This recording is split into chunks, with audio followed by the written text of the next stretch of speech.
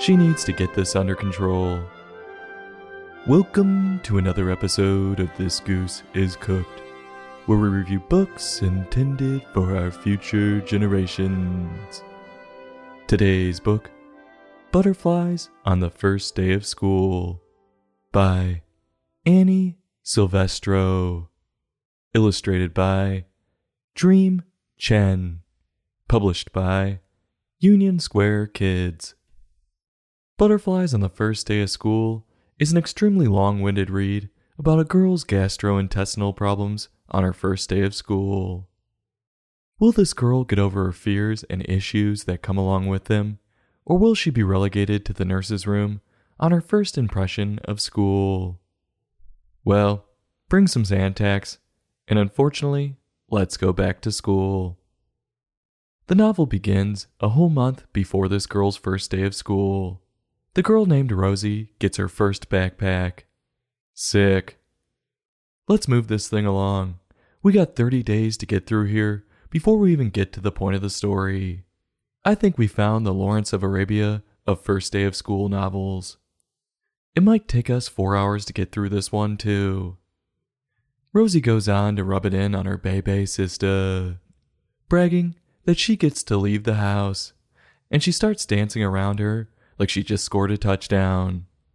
She's celebrating before she even started the game. It's not like she's in the fourth quarter and has this thing locked up.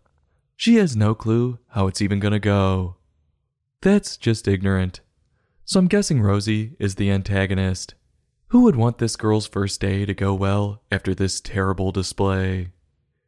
We continue with the preparation and we get this, quote, Rosie practiced raising her hand, writing her letters, and saying her teacher's name. She couldn't wait to start school. End quote. Practice? We talking about practice? Not a game. Practice? Boy, this build-up is long. I can't wait for school to start either. And I have to say, with all this build-up, it better be as great as she thinks it's gonna be, or it'll be a total letdown. We finally get to the night before school, and of course Rosie couldn't fall asleep, and then gets a stomachache in the morning. Though, that could be from all the sugar in her chocolate chip pancakes. Who the hell gets chocolate chip pancakes before school? Talk about pampered. Get this girl ready for real life. Throw some dry-ass bran cereal at her, and leave her with a drop of milk and tell her to have at it. Rosie completely flips like the coward she is and begs to stay home from school. If I were her sister, I'd be dancing around her singing, "Have fun at school, don't get a disease, I'll be relaxing here eating cheese." I don't know, something like that. Finally the bus pulls up, and her parents, dying to get rid of her, throw her on the bus, sickness and all. Good riddance! Get out of here!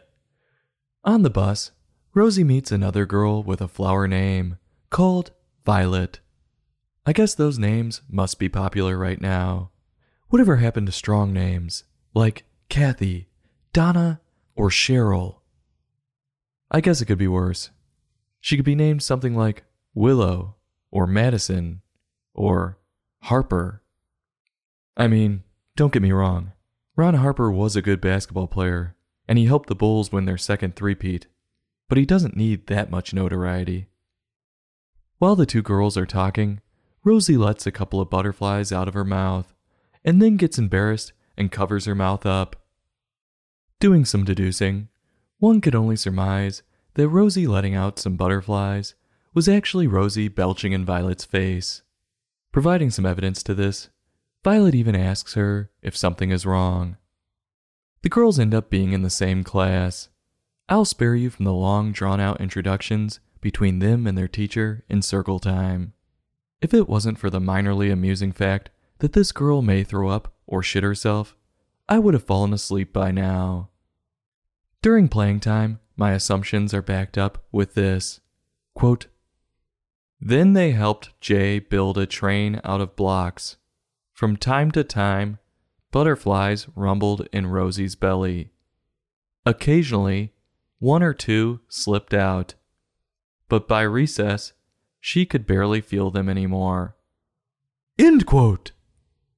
If that's not Rosie tearing ass and relieving her upset stomach, then I don't know what is. What's bad, though, is she thinks no one is noticing her shitting her pants. This poor girl has a tough road ahead of her. She's gonna be known as the crop duster for some time. That shit sticks with you. No pun intended. At recess, Rosie meets another girl with an upset stomach, and they let some loose together. Thankfully, they're outside.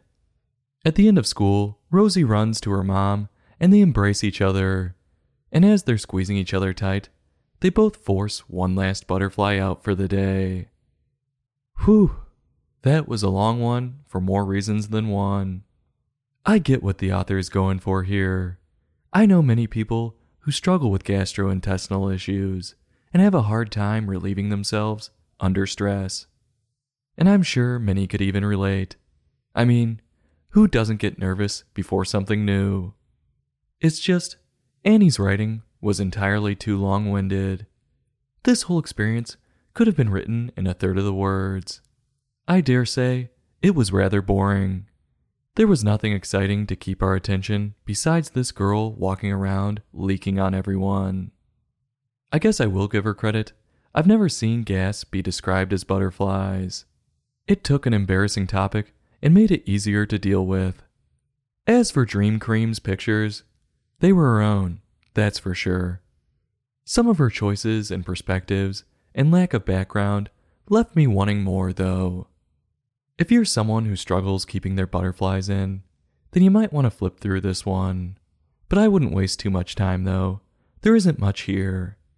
So on a scale from 1 to 5, I'm giving this book a 1.9. I'm turning my nose up at it, having none of it, and maybe trying it if it sits in front of me for long enough. This goose is cooked. Join us next time for another in-depth book review.